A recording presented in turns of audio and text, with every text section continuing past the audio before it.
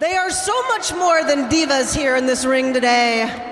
They are all WWE superstars.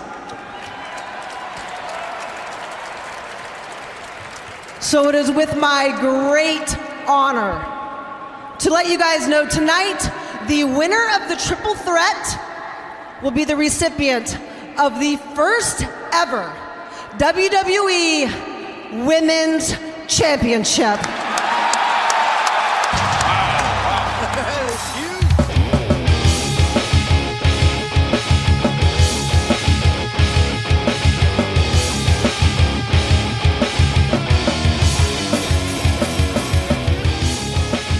Welcome to Last Match Standing, the podcast where we review, relive, and rank the 100 greatest wrestling matches of all time.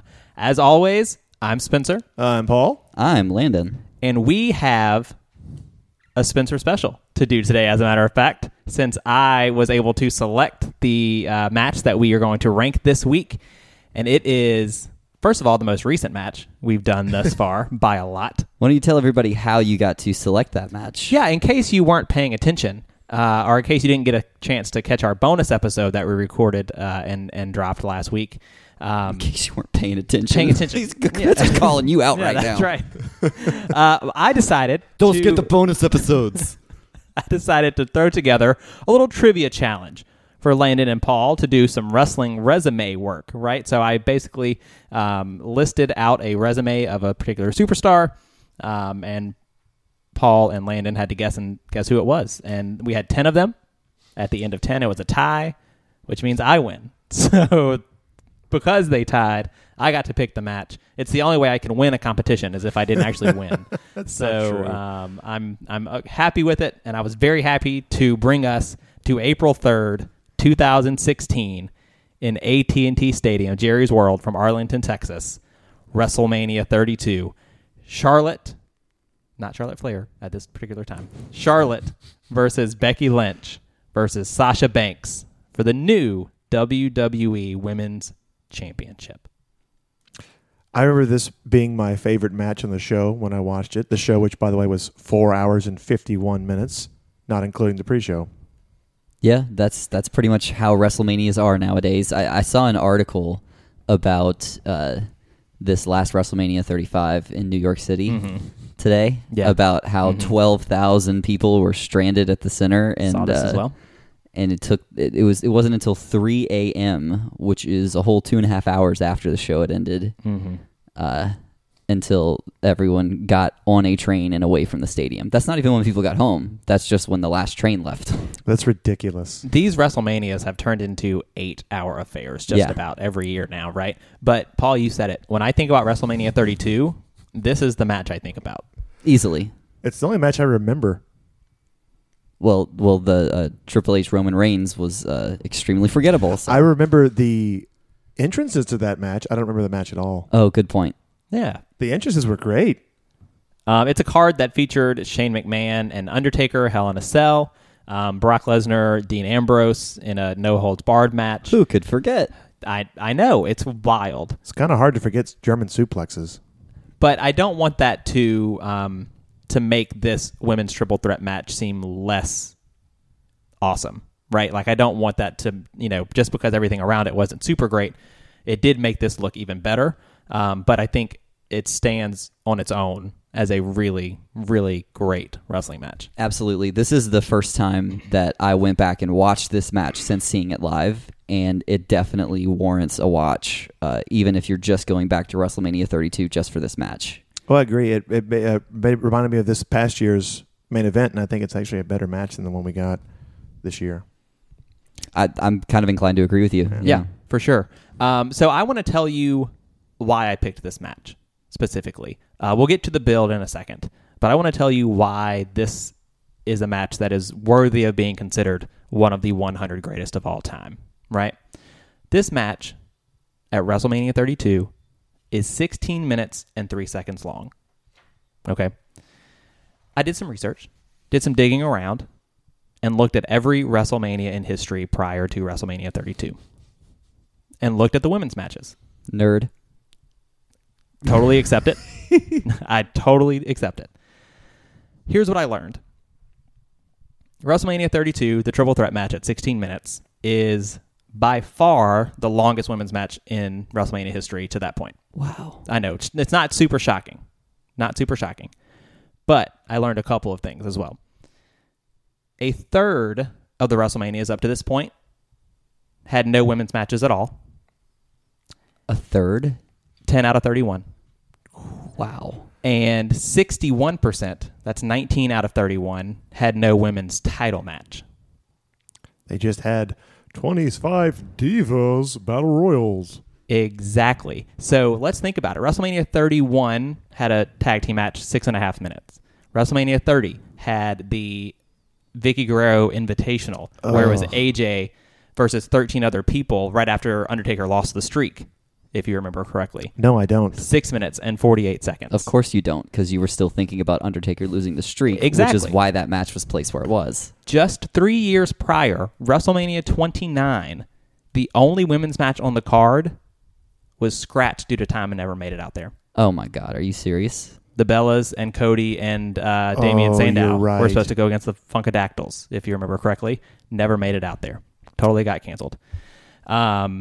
Before that, I mean, when you go between WrestleMania 32, the only important women's match on a WrestleMania card prior to that was WrestleMania 22, Mickie James and Trish. Because in between that, you had Santina Marella, you had 10 Diva tag matches, you had Snooki, you had Maria Menounos. Right. So you're having all this from WrestleMania 22 to WrestleMania 32 in those 10 years. Prior to that, there's really not a whole lot either before WrestleMania 22. There's a couple of moments, but the longest match you get is Wendy Richter in WrestleMania 1. That's 6 minutes long. Well, and this is, I know WrestleMania 32 is one of the only WrestleManias where there were 2 women's matches on the card. Exactly. And now, obviously, WrestleMania 33, 34, 35, they've had multiple matches. But the reason why I picked this match and why I think it's so important, with Trish and Lita, we talk about how that match changed how you saw the Divas. They were not just pretty people anymore. They could wrestle. This WrestleMania, they are no longer just divas. They're superstars. And they can hold their own. And I think that is what puts this match for me on a list like this. Yeah, and I completely agree. And I think before we jump in, we need to start this by recognizing these ladies as 3 of the 4 horsewomen of the WWE. Absolutely. Right? Mm-hmm. They briefly go into that during the match. I mean, the 4th, of course, being Bayley, who at the time was still in NXT.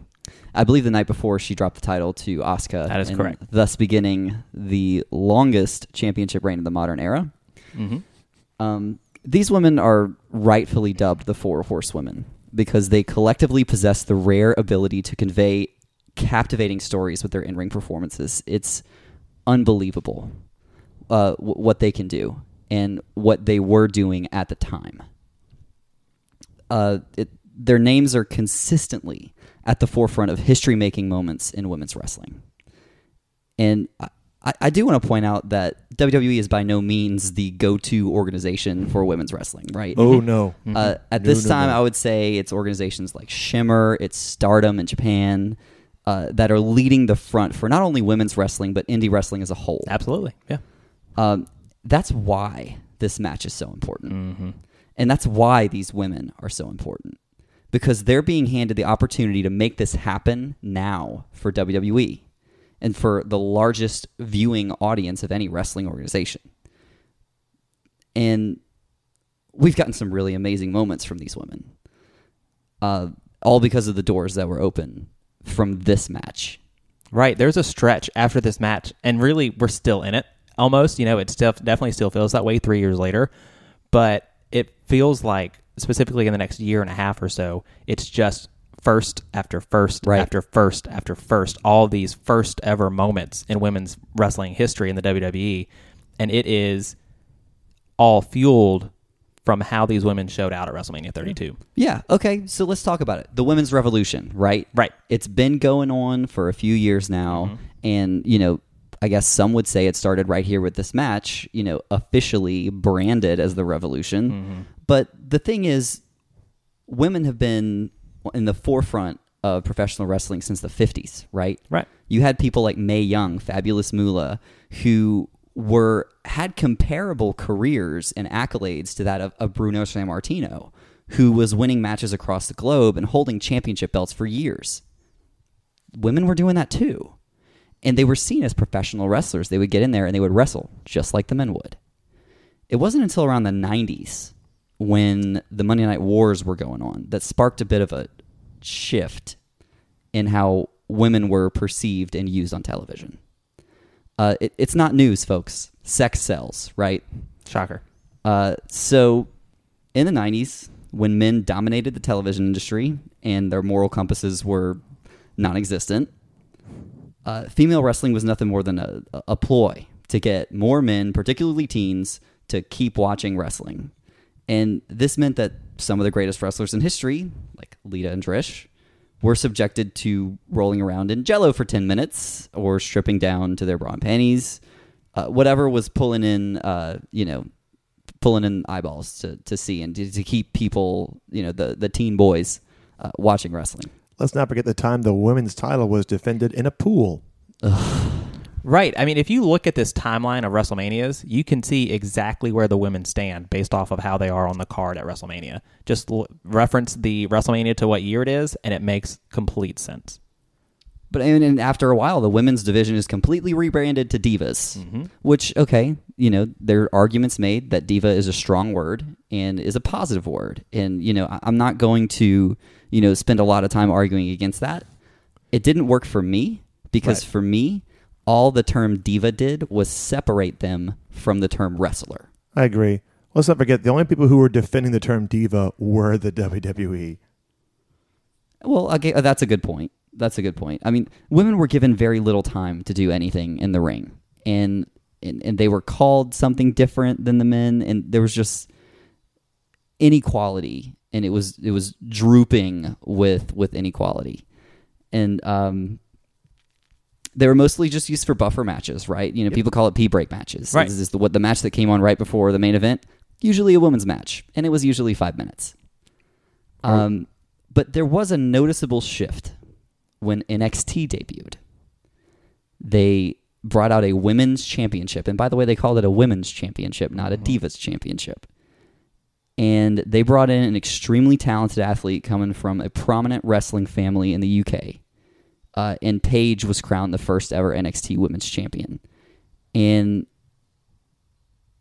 she was just doing stuff that other women weren't doing.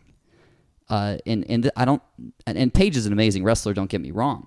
But I'm not sure how much of that was Paige and how much of that was Triple H saying, you go out there and you do the best that you can do. And that's not an opportunity that they were being given on the main roster at the time. Well, I think it's important to kind of point out both of those things, because part of it is Paige, part of it is Triple H saying, go have this opportunity. But it was people like Paige and women like Paige who were taking advantage of these opportunities they didn't have before. That's very true. And people like Charlotte Flair, who, daughter of Ric Flair, who's going to say no to the daughter of Ric Flair. Right. She's an extremely talented athlete. And I'm not sure if she was given more leniency because of her family, but she was doing things we weren't seeing from anybody else at the time. And in 2014, Charlotte won the title and defended it against Bayley, Sasha, and Becky throughout the course of that year. And most notably in the co-main event of NXT TakeOver R Evolution in a fantastic match against Sasha Banks. It's really good. And we will definitely be talking about it at some point. Oh, absolutely, absolutely. So Sasha later wins the championship in a fatal four-way match, NXT TakeOver Rival, by pinning Charlotte, which is interesting. He's kind of building the foundation already. And Banks' popularity absolutely skyrockets. She delivers the best heel promos I think we've ever seen from a woman. And this is all happening on NXT. Becky Lynch, who at the beginning of her career was seen as more of a generic character, but eventually found her footing, established herself as a close friend of Sasha Banks, and eventually that led to an excellent match between those two at TakeOver Unstoppable. And even though Becky lost the bout, this is like my favorite NXT moment of all time. And I don't know if you guys remember this. So Lynch loses, but she receives a standing ovation from the crowd, and the crowd starts chanting her theme song. And I fucking tear up every time I think about it, because it's like she's crying, they're crying, and she didn't even win the match. Mm-hmm. But that's how much the fans appreciated not just Becky, but what was going on in women's wrestling. There's definitely a feeling, whether you were there for that moment, whether you were watching it live. Yeah, I felt this way because I was in attendance at WrestleMania 32, and I felt this way. I felt like I was watching history. You know what I mean? And that's a surreal feeling. You don't feel that way every time you go to a WWE event or a wrestling event or a sporting event in general. But there are a few moments when you feel like I'm seeing something that won't ever be seen again. Yeah. And that's what it feels like. It really is. It really is. And I mean, so that's three of them, right? Then you have Bayley, who debuted in NXT. She had the OG Mickie James gimmick, right? A super fan. Oh, love it. Who comes in. Boy, did I love Obsessed Mickie James. Right? Goodness right? That was great. And I love how Bayley picked right back up on it. And, so good. Yeah. That she wasn't as creepy as Mickie was. Right. No, she didn't try to seduce her opponents. But she eventually fought her way to the title match against Sasha Banks at NXT TakeOver Brooklyn. Anybody seen that match? Oh, yeah. It's one of my favorite matches of all time. Of all time. Yeah. I can't imagine we talk about it on this show. Oh, it's never. Absolutely incredible. Following this match, all four women enter the ring in a moment it sort of mirrored the Click curtain call, right? So you've got the four horsewomen standing in the middle of the ring. And I mean, it's just, you knew something momentous was about to take place. You knew this was something special. Yeah, total chills right now, just talking about it. And Stephanie was clamoring for these four to be brought to the main roster. Some would say Stephanie started the women's revolution. Some would. I think it should be noted that Stephanie McMahon should not take credit for the women's revolution. However, it was people like her in her position that did allow it, quote unquote, to happen. Was it going to happen regardless? Yes, probably so.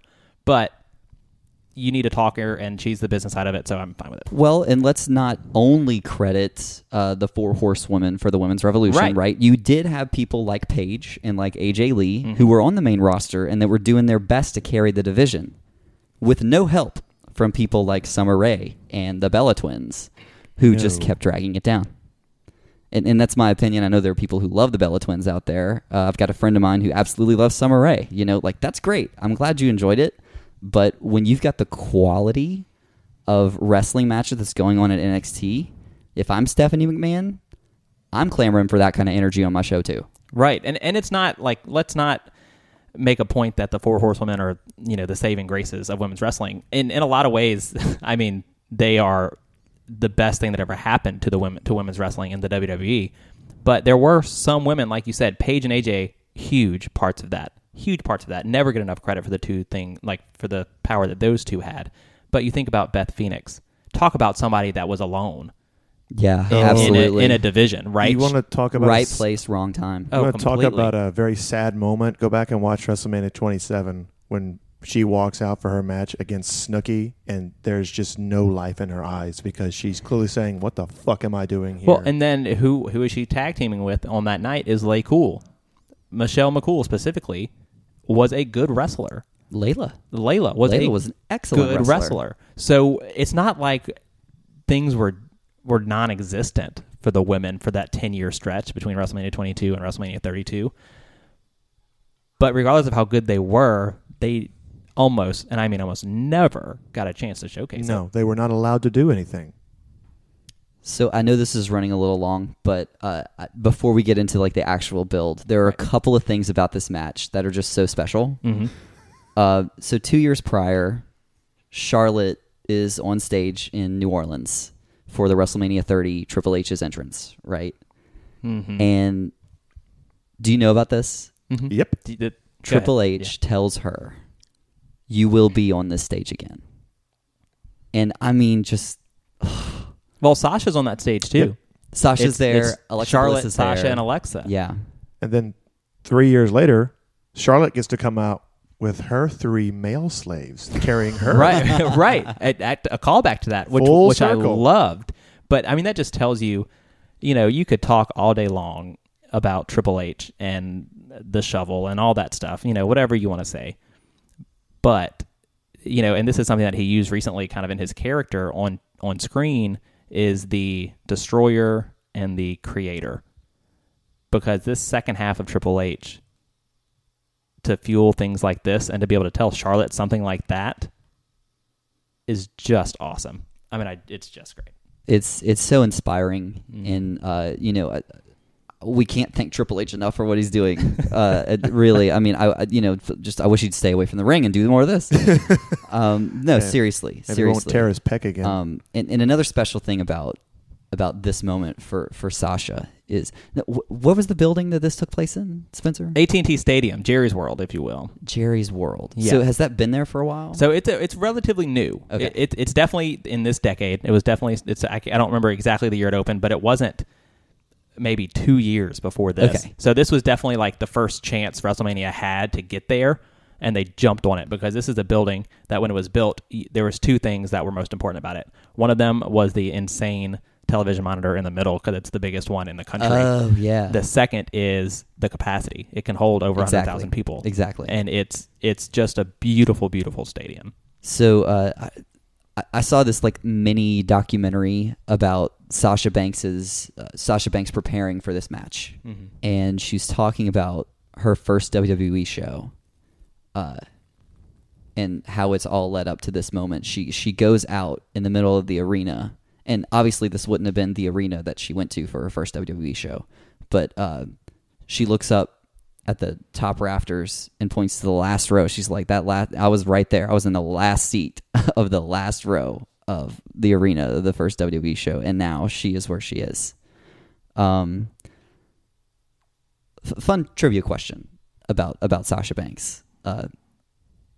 So according to this docuseries that I saw, Sasha Banks gets nervous before every match, and she barely eats anything.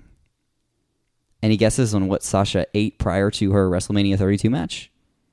A Snickers? No, that'd be Charlotte. If you don't know, Snickers has sponsored WrestleMania for the past several Forever years. and ever and ever more. Yeah. I don't know. What was it, Lynn? A banana and 6 egg whites. You guys didn't even try. 6 Wow. egg whites. I love a 6 egg banana. whites. I would never have guessed 6 egg whites. I thought that was an interesting bit of trivia. Okay, I got Yeah. one more. I got one more that's a little bit more interesting. Okay. So whenever Sasha was in gorilla position right before she went out, she was given a pep talk by this WWE legend. Let's see, 2016. Well, I know for a fact that Ric Flair was in gorilla position when she was. Yeah, that makes me want to But say I Ric don't Flair. think it was but Ric Flair. Ricky the Dragon Steamboat. It is not. Ricky Steamboat. And God, everything within me wishes that it would have been Eddie, because that would have could just you- been the most special moment. We really can't dig deep into that. We just really shouldn't. Oh, we'll be blubbering idiots. Yeah, it would just would be bad. No, Stone Cold Steve Austin gave her advice before the match. There's a beautiful shot of, he has, his hands on her shoulders, and he's just like right up in her face, and he's like telling her, "Look, you can do this. I believe in you." And you can't exactly make out exactly what he's saying, but you can tell it's a really special moment, and I feel like her performance really, really shows in that match. Like she's confident, and whatever he said, I'm glad that he said it. Yeah, absolutely. The gear for this match. Oh man. Her Eddie Guerrero inspired gear. Yeah, so Sasha comes out. She's wearing pants, which she never does. Like, she's wearing tights, and they have Latino heat on the back, and it is no secret that Eddie Guerrero is Sasha's inspiration.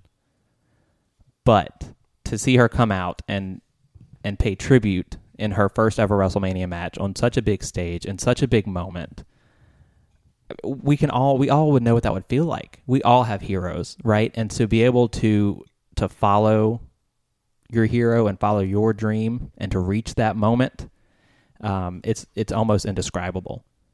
And for her to be able to wear the Latino heat, and then she does things in the match, which we'll get to.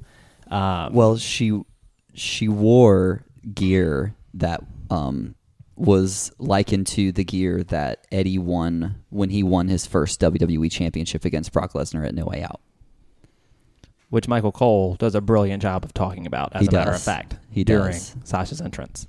That's a very rare Michael Cole compliment on this podcast. Don't think too hard about it. But Charlotte. This is... man. You're right. Charlotte. She's wearing this blue robe, and it's just great. It's just a really quality blue robe. She doesn't have her name on the back yet because she doesn't have a last name yet, but it's the same robe. It's parts of the robe that her father, Ric Flair, used in his last match at WrestleMania 24. Yeah. Which we will also talk at some point. I mean, does it not? I think it does say Flair on the back, does it not? I don't know if she ever turns around during the entrance. This is before she started doing the spin. Yeah, it's before. Okay.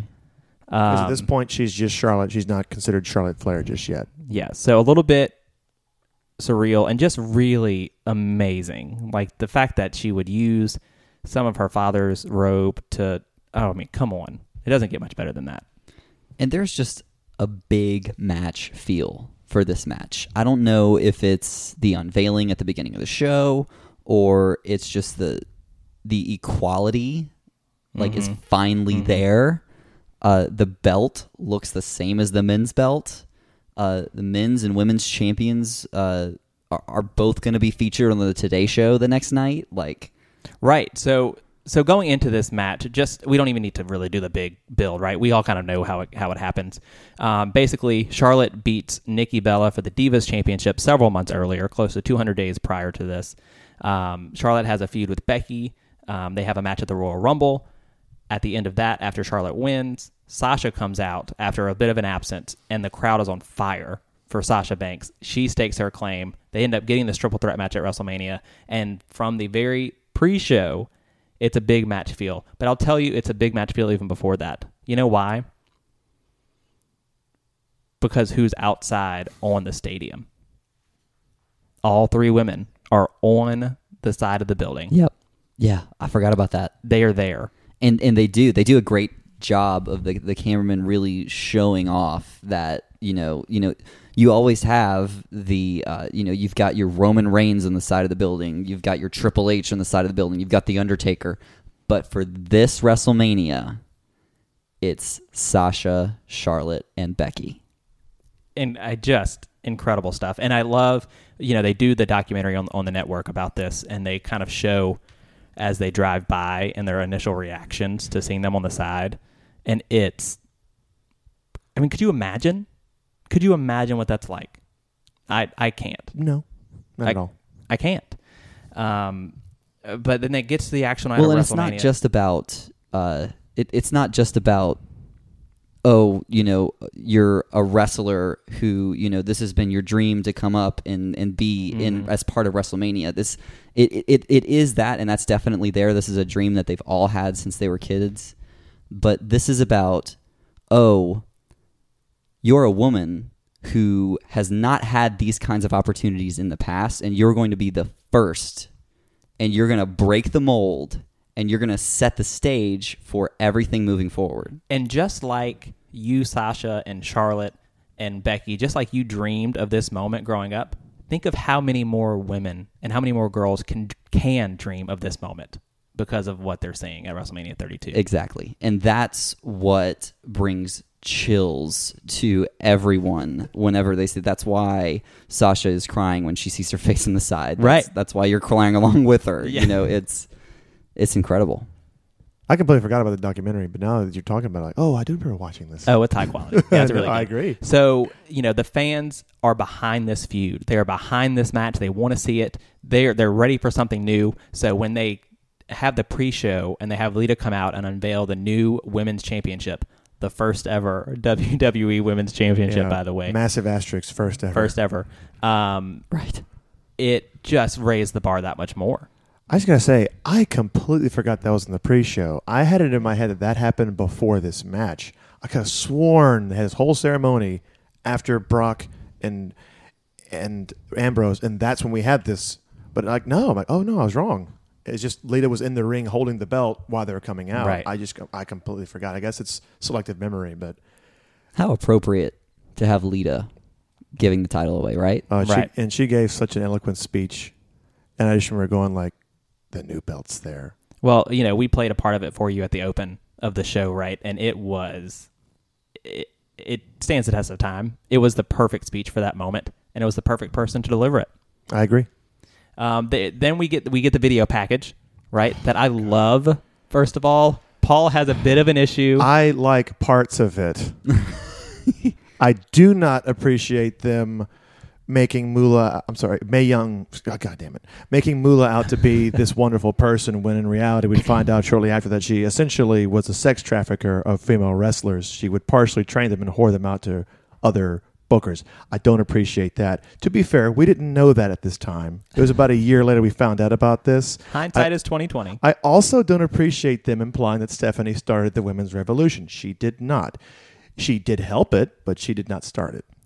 I do just briefly want to say, aside to this, they used Confident by Demi Lovato as the song in this video package. How did we feel? Loved it. Loved I it. do really like that song. Loved it. Okay, I'm really glad. I was really afraid I was going to be the only one that really enjoyed it and thought it was perfect for that. No, it's perfect. Glad you guys agree. Now, to be honest, like I said, the second half of this package is great. It hypes up the match. It's just the first 30 seconds that are just like, this is not important. Talk about the match. The entrances. We've already talked about the gear, and we couldn't talk enough about it, right? There is a lot to say there. But a couple other things I want to point out in the entrances. First of all, Sasha gets Snoop Dogg out there, which, say what you will about that. WWE Hall of Famer Snoop Dogg. That's right. But Raven Felix is the girl that sings her entrance song. She does a fantastic job. She does a great job, but she's wearing a shirt. And it says, "Never underestimate the power of a woman." Really? That is the shirt she's completely wearing missed that. on the stage. Really? when I'm she's singing. surprised. Yeah. I'm so happy you mentioned that. Yeah, there you go. When Sasha enters the ring, they bring up the building again, right? And this is a great JBL line that he mentions while she's saying that. Cole mentions that Sasha cried when she saw herself on the building. JBL says, "She cried because she wondered why it took her so long to put her up there. She's the boss." A rare time where JBL is not bullying somebody. I love it. Yeah. Yeah. And going into this match, it is very, very clear Sasha Banks is the crowd favorite. Are we going to completely ignore Becky Lynch's awesomely bad entrance? It just was not given enough or as much care and attention as the other two. She was almost like a non-factor until the match started, and I did not like that. I didn't remember it that way. I feel like Becky was treated as the, redheaded stepchild, no pun intended. Well, speaking of her red hair, did anybody else just despise the ridiculous the extensions she had in this match? They were so distracting. It was odd. I don't think it really went with her whole steampunk gimmick at all. It looked like more of a, Native American, I just woke up on the wrong side of the bed thing.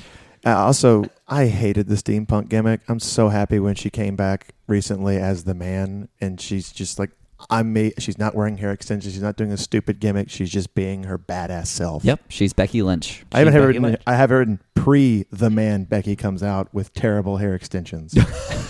And I hate the steampunk look. So this sets up, just to kind of finish painting the picture for you, the three of them are in the ring. Lillian's announcing them. Lita's standing there with the belt. We have Michael Cole, JBL, and Byron Saxton on commentary. And I will give either one of you $1,000 American dollars if you can name the referee. I was hoping you could tell me because I could not find out who this guy was. I wish I would have paid attention because I could really use that $1,000. $1,000 American dollars. They don't mention his name. I have no idea who he is. He's a guy who, first of all, has been around a lot longer than I thought, because I didn't even realize he was around then, because he's still around. His name is Dan Engler.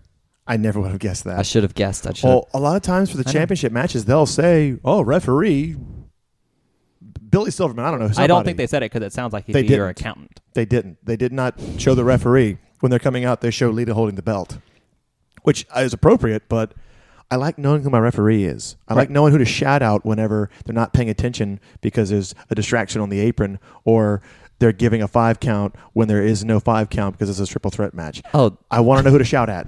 absolutely. There was a period of time where I watched pro wrestling with a bad call brick next to me at all times, and I'd throw it at the TV. I love I it. love this. That was a fast count, Chad. Damn Chad Patton. Dan does a pretty decent job throughout the course of this match, but that's besides the point. We get to the match, and these women show out from the beginning. I agree. I just put down there's no friends in this match because they immediately start beating each other up. Right. You know from the get-go that it's not going to be Sasha and Becky versus Charlotte. It's not going to be Charlotte and Sasha, igniting their feud. It's all three of them, and they are, from the jump, all over it. It's an incredible opening segment because you see this a lot in singles matches, particularly when it's on a big stage. They do these series of near pins and reversals, and you usually see it one-on-one. Yeah. But it's very rare you get to see this done with 3 people, and they pull it off really well. Oh, yeah. I was going to say, they do briefly tease the Sasha and Becky versus Charlotte for about 10 seconds, and then they start hitting each other, and then we just get... It's like a minute straight of just chain wrestling, reversals, pin attempts, kick out, reverse into their pin. And I'm like, whoa, okay, here we go. These women are here to prove a point right now, and I love it. Right. It's a really fast start. They're not messing around. And then to solidify that, Sasha Banks hits the first sort of bigger move in the match when she hits the sort of top rope. She jumps onto the top rope and does the Hurricanrana. Yeah, top rope springboard Hurricanrana. I'm like, holy shit. And of course she does the Eddie, kind of taunt Viva La Raza sort of thing afterwards, and you're just like, it's her night. And That's then what you're JBL thinking. even shouts Viva La Raza after she does it. Right.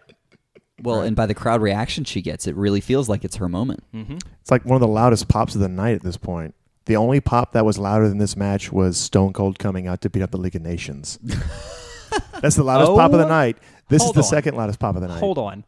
I was there, and I completely forgot that happened. How could you? That's the loudest pop of the night. How could you forget that? That's the one Stone Cold, Mick Foley, and Shawn Michaels come out, right? And Shawn Michaels is the only one in shape.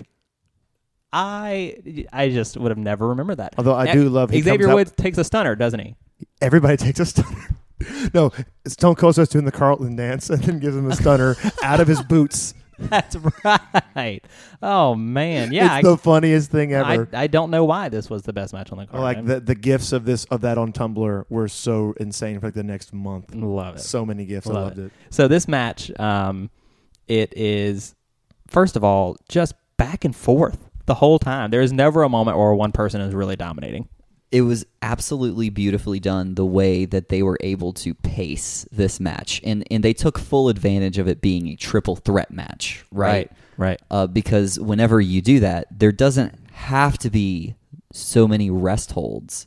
And there were submission holds in this match, but they were all very fine-tuned. Yeah, because all 3 of these wrestlers have submission holds as their finishing move. Yeah, I like how if they popped on a hold, it wasn't like all right, let's rest for 10 seconds. It's like, no, this is my finish. I'm trying to win the match. Well, or and it gets broken up. Yeah, or my finish is the figure 8. Let me do a hold that's going to be working on your leg. Yeah. There was constant motion. There was constant purpose behind every action in this match.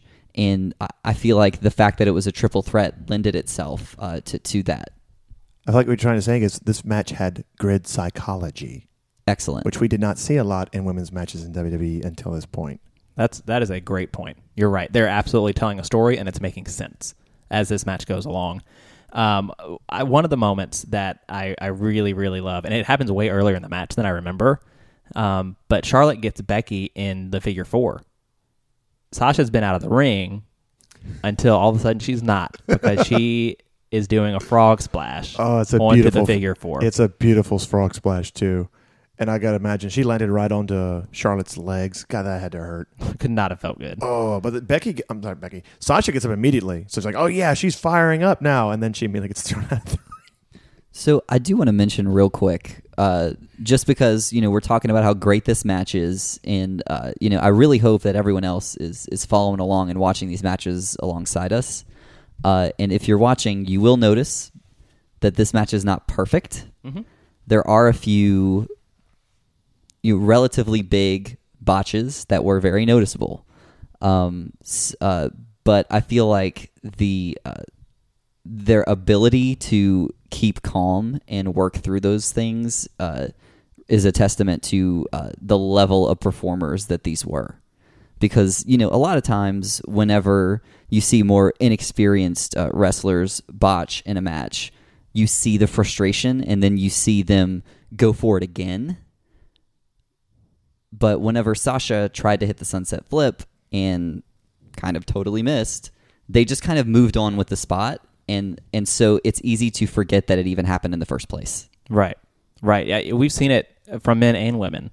We still see it all the time when something doesn't go right and they panic and they just about freeze in the ring. And that doesn't happen. That's a really great point because it isn't a flawless match. No. None of the matches we're going to talk about are going to be flawless. So maybe that wasn't the most beautiful thing we've ever seen, but I'll tell you what was the most beautiful thing I've ever seen was Becky Lynch doing an arm trap reverse DDT. When's the last time you heard the phrase arm trap reverse DDT? Maybe in a Taz match? I don't know. Right? It was gorgeous. Good point. And I'm actually glad you said that because there is a moment here where you realize Becky is lighting it up. She's on fire. She's straight fire, if you will, right? She out-wrestles both of them in this match. And Paul, you said that Becky was an afterthought going into it. Oh, in a lot of ways. She has her working boots on tonight because she out-wrestles both of them. Well, commentary proves that point because they say halfway through the match, man, Becky Lynch has been impressive. Yes. As if they're surprised. Yeah, I really think that she had a massive chip on her shoulder because most of that pre-package is about Sasha and Charlotte. That's a great point. She is not mentioned a whole lot during that. She's mentioned when all three of them came out on Raw to beat up the... What was it? The sorority sisterhood? What was that? The submission sorority. Submission they sorority. Had to change Thank that you. name. Anybody remember that? No. Yeah, they were in the submission sorority, but that was an adult website. They had to change the name. Oh, no. Also, the initials are SS.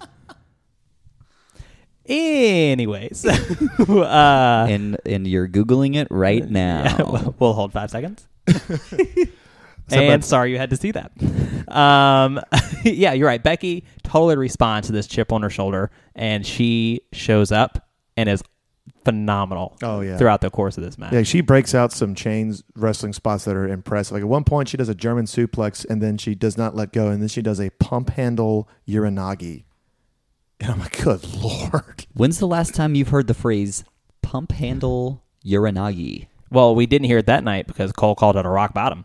Well, The Rock does come out and beat Eric Rowan in 6 seconds right after this. So, but no, really, it's a testament to how creative Becky Lynch is. Like, she is a real wrestler's wrestler. Oh, what? Yeah, exactly. And I love the way you put that because you're absolutely right. and I'm going to be honest, in my notes, I stopped writing Becky and just started putting the man. The man. I couldn't help it. It's shorter than writing out Becky Lynch every 5 seconds. I'd also like to talk about how well Charlotte was selling everything in this match. Oh, yeah. So early on in the match, Becky is working Charlotte's arm. Obviously, she wants to get her to tap to the disarmor a little bit later. And then Charlotte's able to get Becky Lynch in the figure 8, but she can't lift up like she normally can. Because the arm has been worked over. Exactly. That is called ring psychology. And it's really impressive seeing that from someone like Charlotte Flair, who has not been in the game very long. No. This is all of their first WrestleManias. Yep. I mean, that should not be forgotten at any point. This was all of their first WrestleManias. And you're right. She can't turn the figure 4 into a figure 8. It's just the figure 4, which is still brutal. But Oh, yeah. But the point is that the damage is seen. You can see what's been happening, and it's not a case of, this limb damage that is irrelevant. Like this no sell that we've seen kind of a lot. Yeah. But we shift into one of my favorite moments in the match where the boss does a suicide dive to Charlotte on the outside, and it's beautiful. And then Ric Flair is looking on in amazement, and then he gets a suicide dive from Becky. In the final bump ever taken by Ric Flair in WWE. Well, the final wrestling bump taken by Ric Flair. Ooh. Well, Okay, well, we kind of glossed over, though, the suicide dive from Sasha Banks.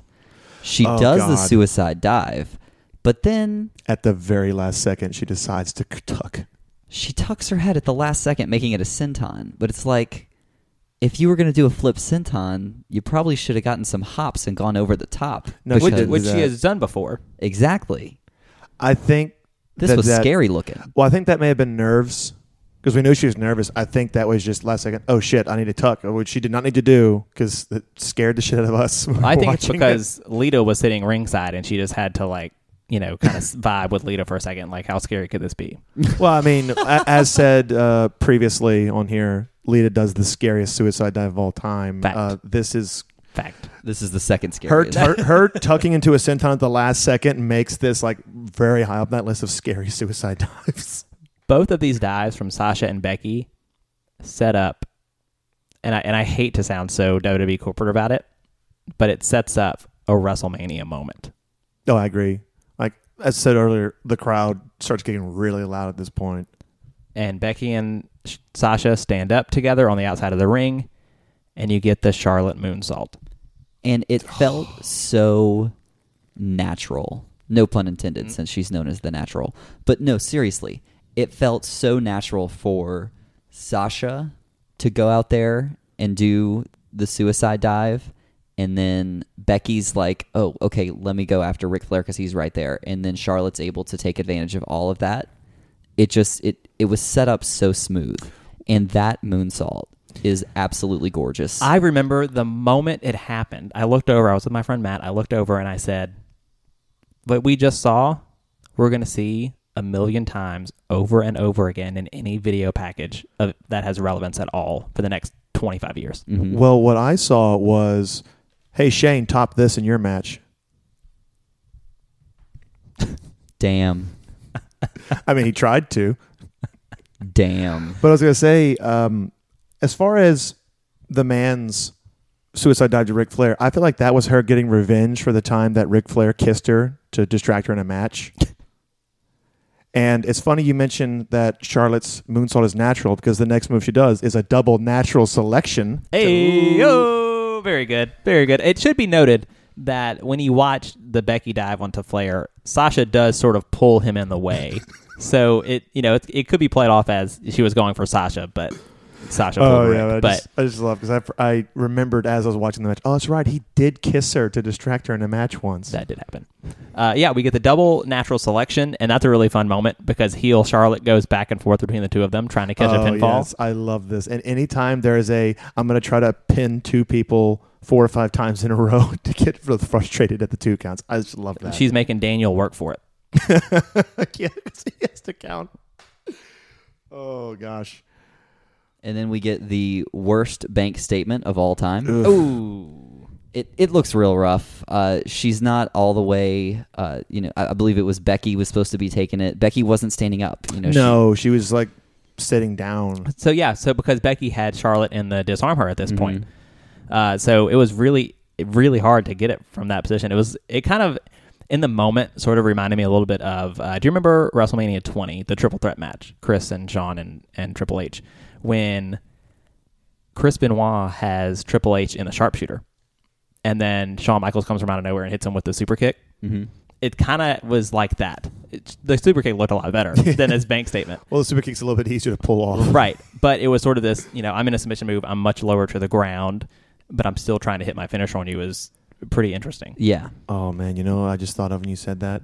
Do you remember the time on Raw where Jericho has John Cena in the this Walls is of bad Jericho? Too. Yeah. And Randy Orton goes to do a bulldog and he misses. Yeah. And he has to do it again. Yeah. That Speaking of botches that look awful because No, that's a botch because Jericho looks like, what the hell are you doing? Oh, shit, I meant to take that. And then he just does it again.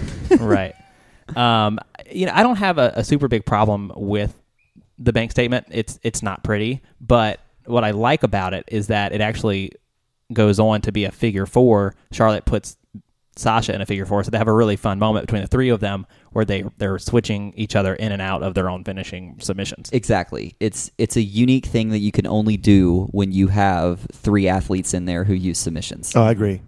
After this, we get my second favorite spot of the match.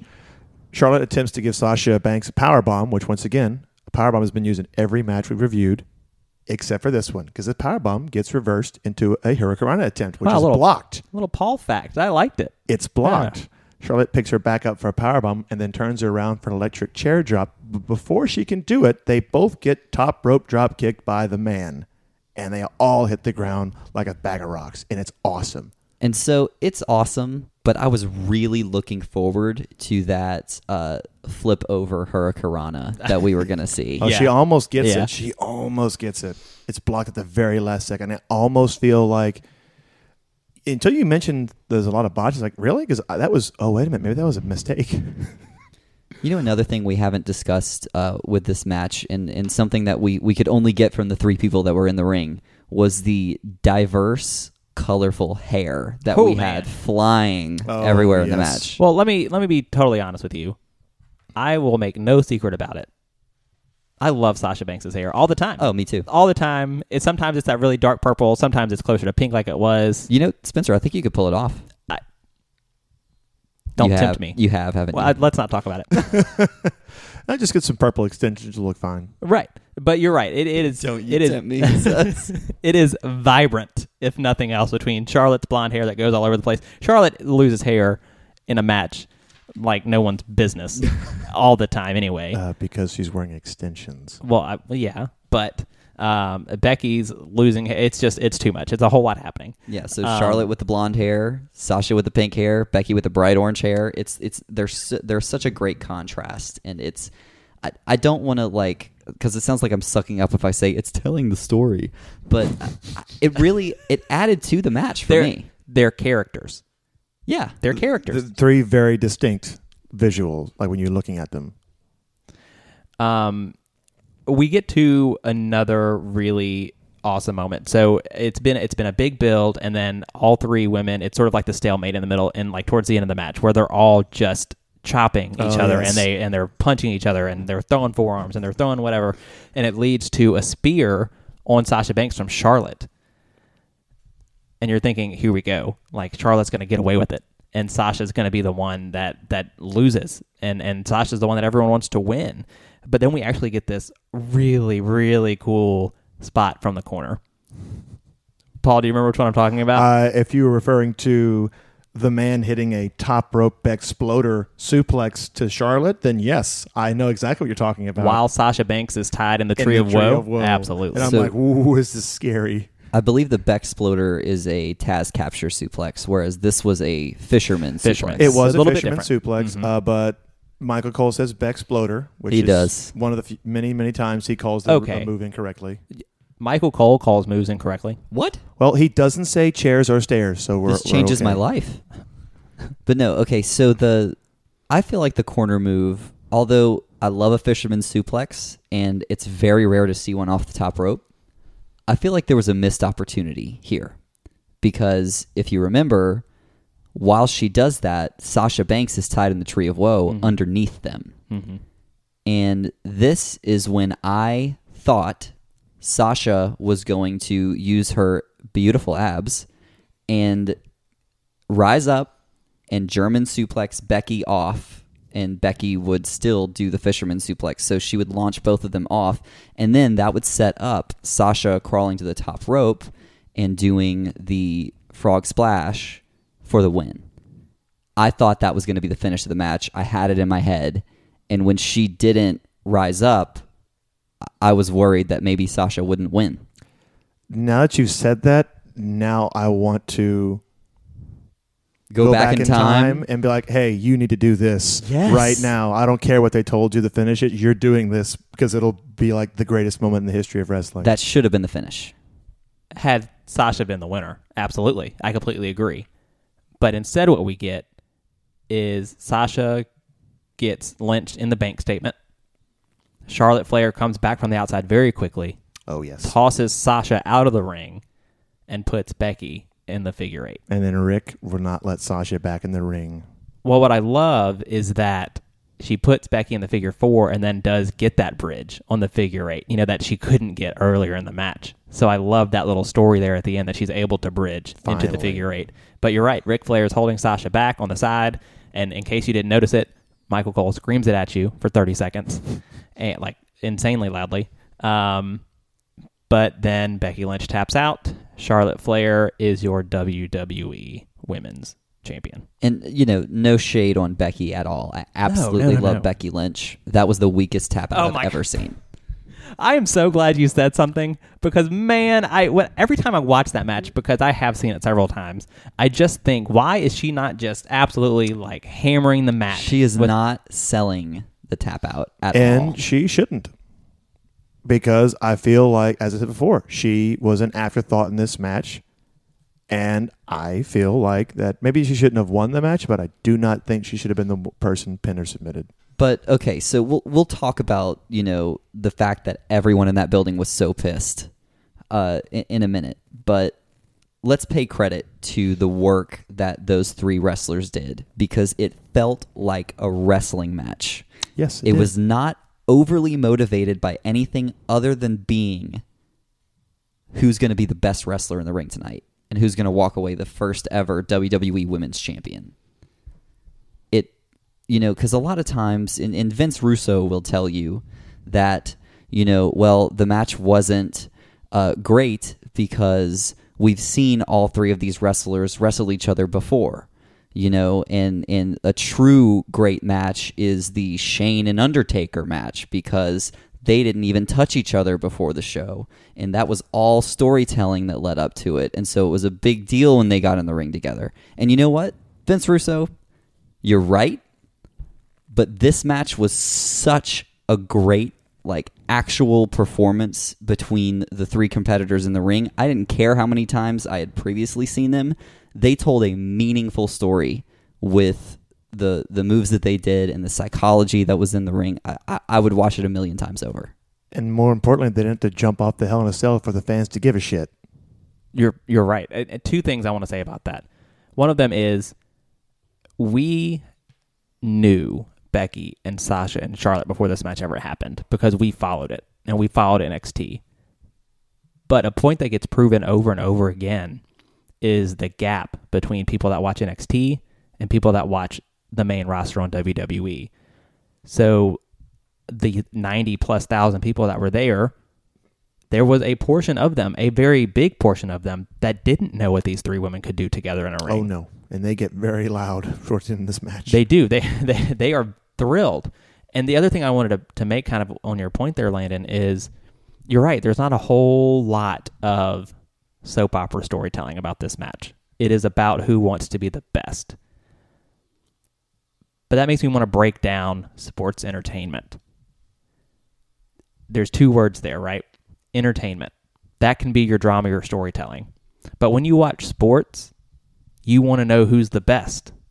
When you watch football, when you watch basketball, when you watch baseball, whatever it is, you're watching to see which team, which person is better than the other one. So when you were watching Charlotte Flair, Becky Lynch, and Sasha Banks, you wanted to know which woman was best.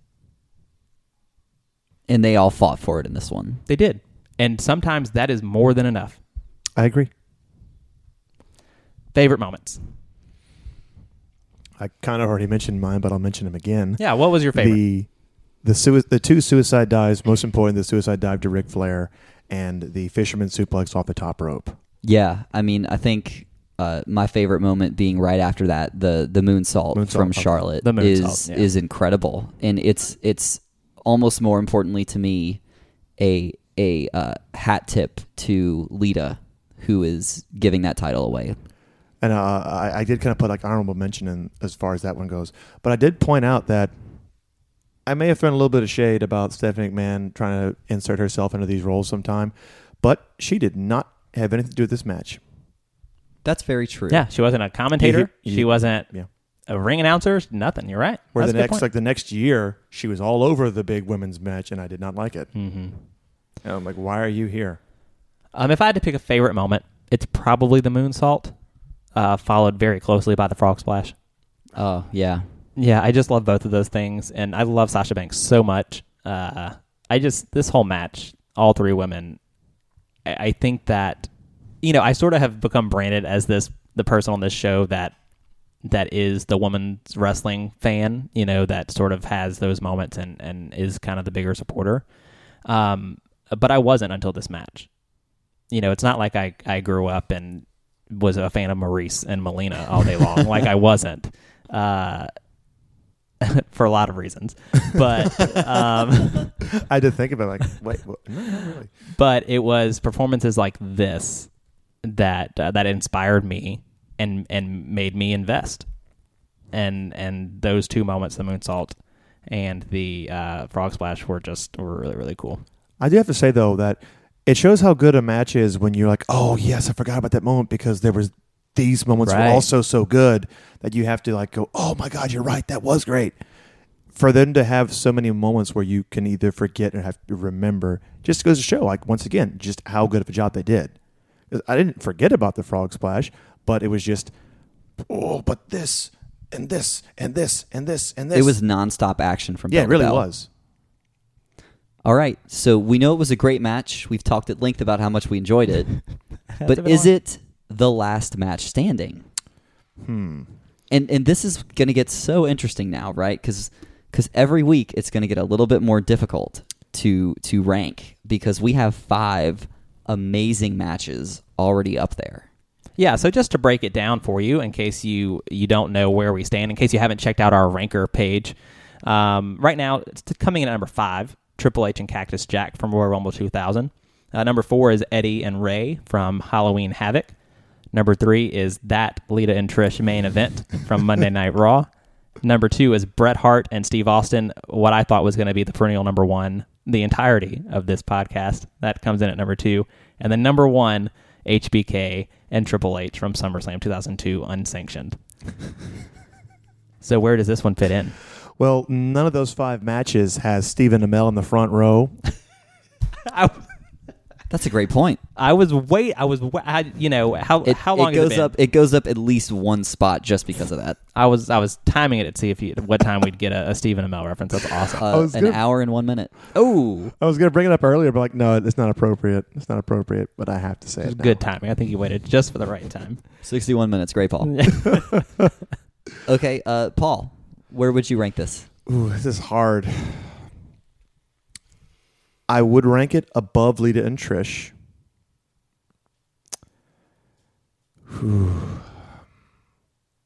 I guess it's hard because